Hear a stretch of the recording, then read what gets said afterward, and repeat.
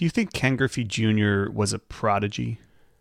Yes, I do. Welcome to the show, Ken Griffey Jr.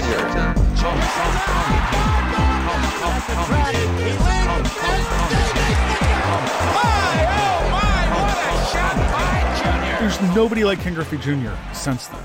He was the last guy to make baseball cool. He listened to rap. He wore gold chains. You wanted a Ken Griffey Jr. jersey bad. He used to wear his ball cap backward. No, like everybody does that. He smiled. He had a good time. He loved what he was doing while he did it. It's just gratifying to have somebody who was of the level of the Michael Jordans in the sport of baseball. It's so corny to say, but it's sort of like the Michael Jordan of baseball. You know what I mean? The easiest way for me to explain it, the Michael Jordan of baseball.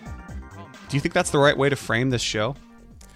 Well, I would say this. If you want to absolutely run Ken away from the show and participation, that would probably be the fastest way you could do it, is by trying to make a comparison like a Michael Jordan. Why isn't he Michael Jordan? If you push and you push him in the wrong direction, you might not get a result that you're real pleased with.